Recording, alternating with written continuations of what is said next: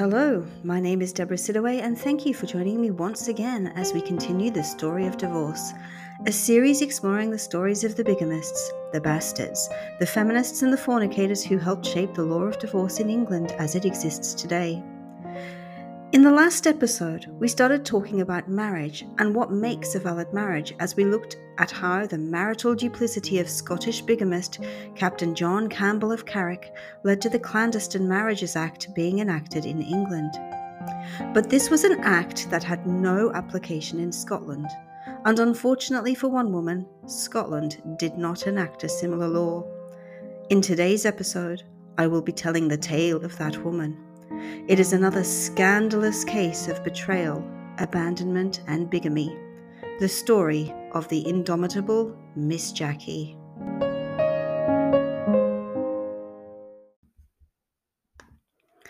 We have already seen, through the sorry example of Lady Jean Campbell, that the consequences of a bigamous marriage could have devastating consequences. And to reflect this, the criminal courts had the power to punish bigamists, as can be seen time and again in the archived records of the Old Bailey. But in a society where there was no divorce, bigamy was sometimes the only option for someone who sought to leave a wife for another woman or a husband for another man. Take, for example, a case dated 21 July 1736, when Robert Hussey was sentenced to be branded on the hand for his bigamous marriage to Sarah Hussey, having simply left his first wife because they did not agree. In many cases like this, judges would impose such a sentence in the full knowledge that the branding would be done with a cold iron.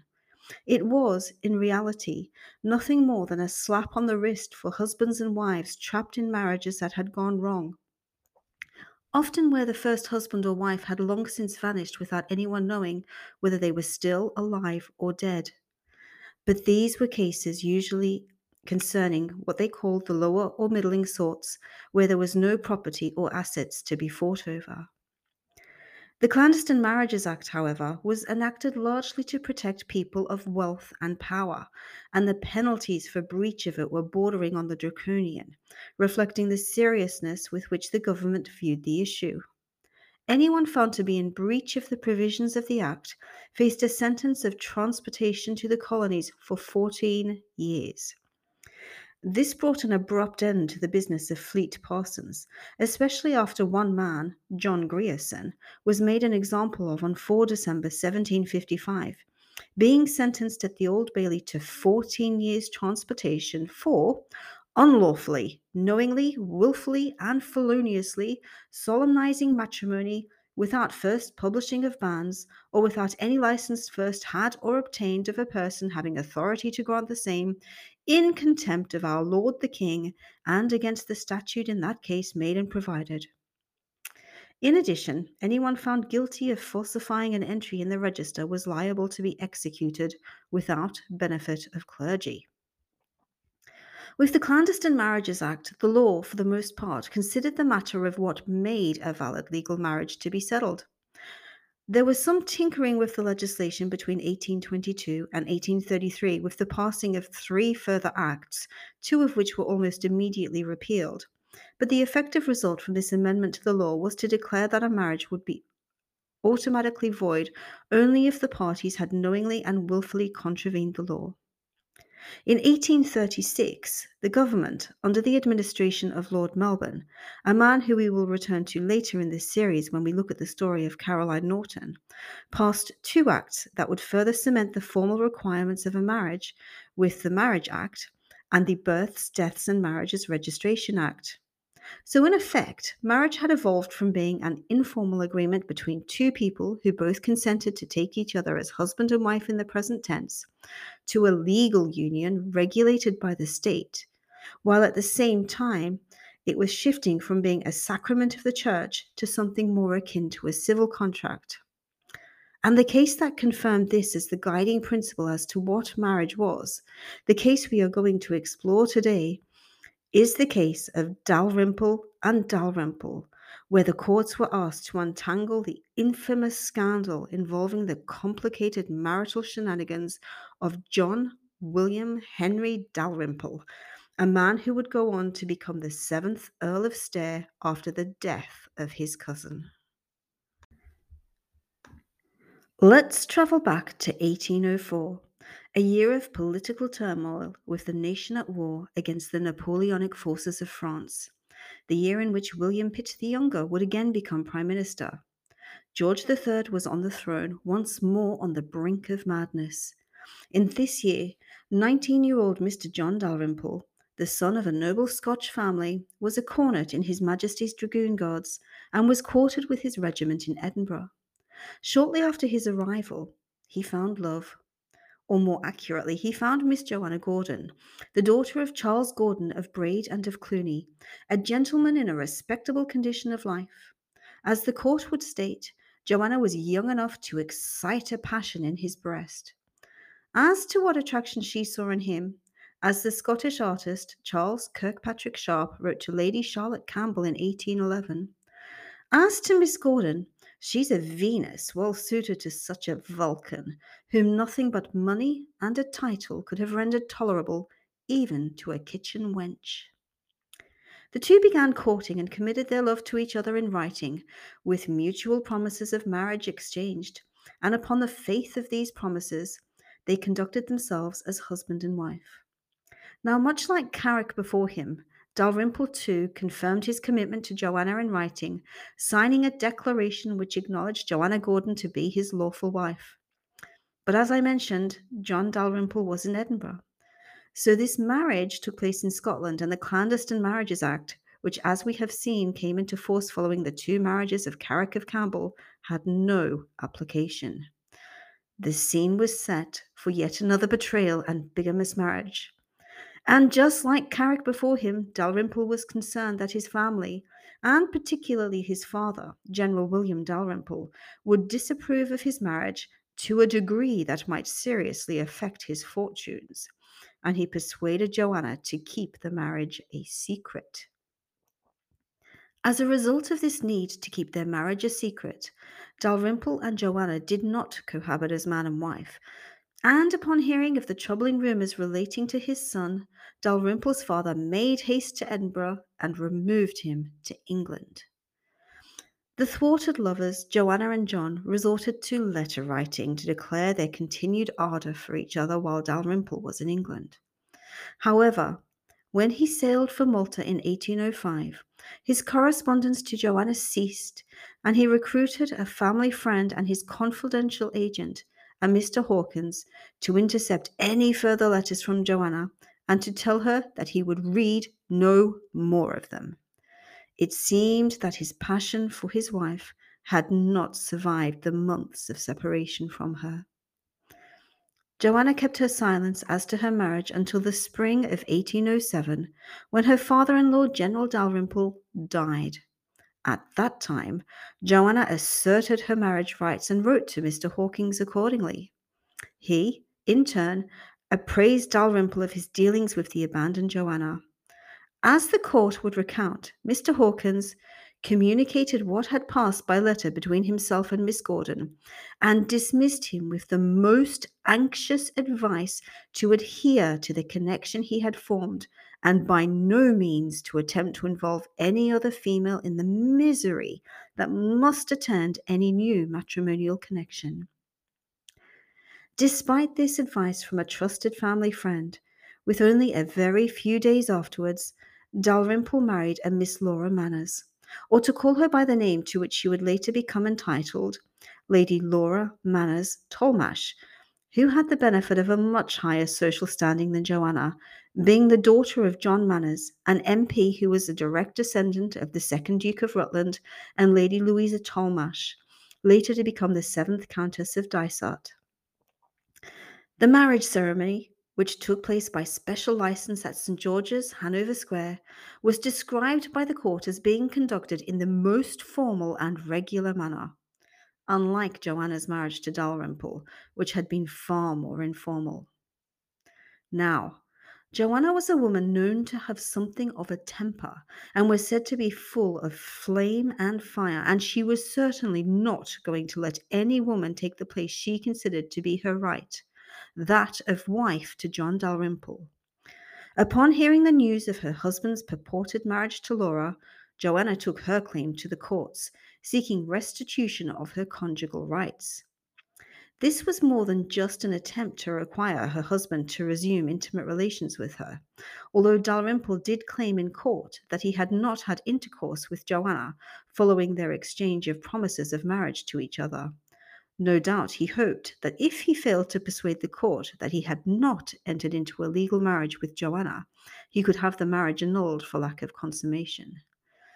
As you might have guessed from the fact that Dalrymple contested Joanna's claims in court, he did not want to take Joanna back as his wife. Given that Dalrymple was making it clear that he no longer wanted Joanna, why was she so determined to have the court recognize her as Dalrymple's wife and have her conjugal rights restored?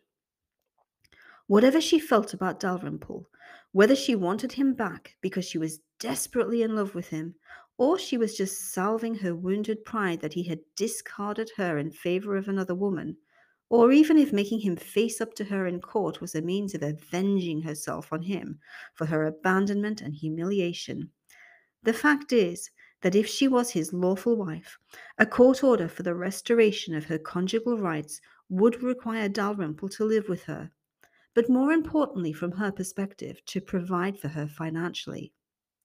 Joanna brought her claim in the consistory courts in England, the first tier of the ecclesiastical courts, as her husband was, at that time, resident in England. Now, Joanna won her case at the first level, but Dalrymple, still unwilling to take Joanna back, appealed against this decision. At the same time, Laura brought her own legal action against Joanna in the consistory court in Edinburgh to have it found and declared that Miss Manners and Mr. Dalrymple were married persons and that Joanna Gordon should be put to perpetual silence. This strategy didn't work. The court in Edinburgh refused to hear the matter while it was determined by the courts in London. The feisty Joanna was not a woman who was going to be silenced.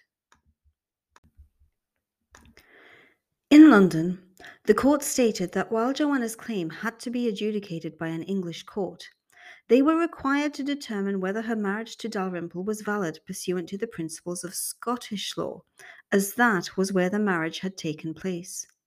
Unfortunately for Laura, as we have already seen, Scotland had no equivalent to the Clandestine Marriages Act. It was this that gave the court in England the opportunity to discuss the character of marriage as being contractual in nature. The case has since been remembered as one that established the nature of marriage in English law. It was still cited some 2 centuries later, albeit briefly when I was at law school. Yet there were real-life consequences following on from the decision in Dalrymple and Dalrymple, as the court found in favor of Joanna, despite the distress that this would cause the distraught Laura. Indeed, the court exonerated both women of any blame in the whole marital debacle. Speaking of Joanna, the judge, Sir William Scott, later to become Lord Stowell, said, "She did all she could under the obligations of secrecy which Dalrymple had imposed upon her by entering her private protest against his forming any new connection. She appears to me to have satisfied the whole demands of that duty which circumstances imposed upon her. And I must say that if an innocent lady has been betrayed into a marriage which conveys to her neither the character nor rights of a wife, I cannot, upon any evidence which has been produced, think that the conduct of Miss Gordon is chargeable, either legally or morally, with having contributed to so disastrous an event." The court went on to pronounce formal sentence, but before doing so added, "It is impossible to conceal from my own observation the distress which that sentence may eventually inflict upon one or perhaps more individuals, but the court must discharge its public duty, however painful to the feelings of others, and possibly to its own.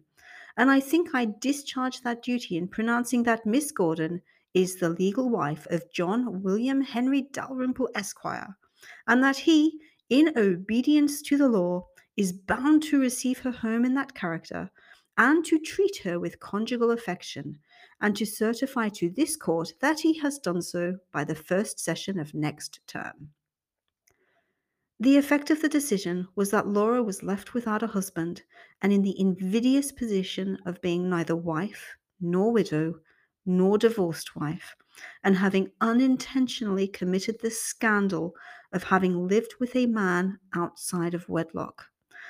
As one ill natured contemporary wrote, "Did you laugh when you saw in the newspapers Miss Laura Manners' degradation from the altar of Hymen?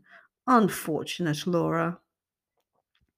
The scandal ruined Laura, and she became a social recluse, retiring with her dogs, her parrot, and her loyal companion, to whom she left a bequest in her will when she died in 1834.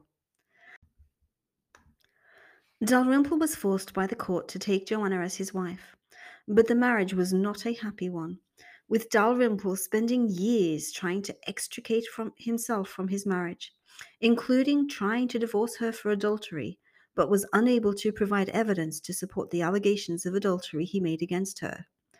It was also rumored that he attempted to have the spirited Joanna incarcerated in a lunatic asylum. It seemed that he was finally successful in ridding himself of his wife in 1820, but in circumstances which are far from clear.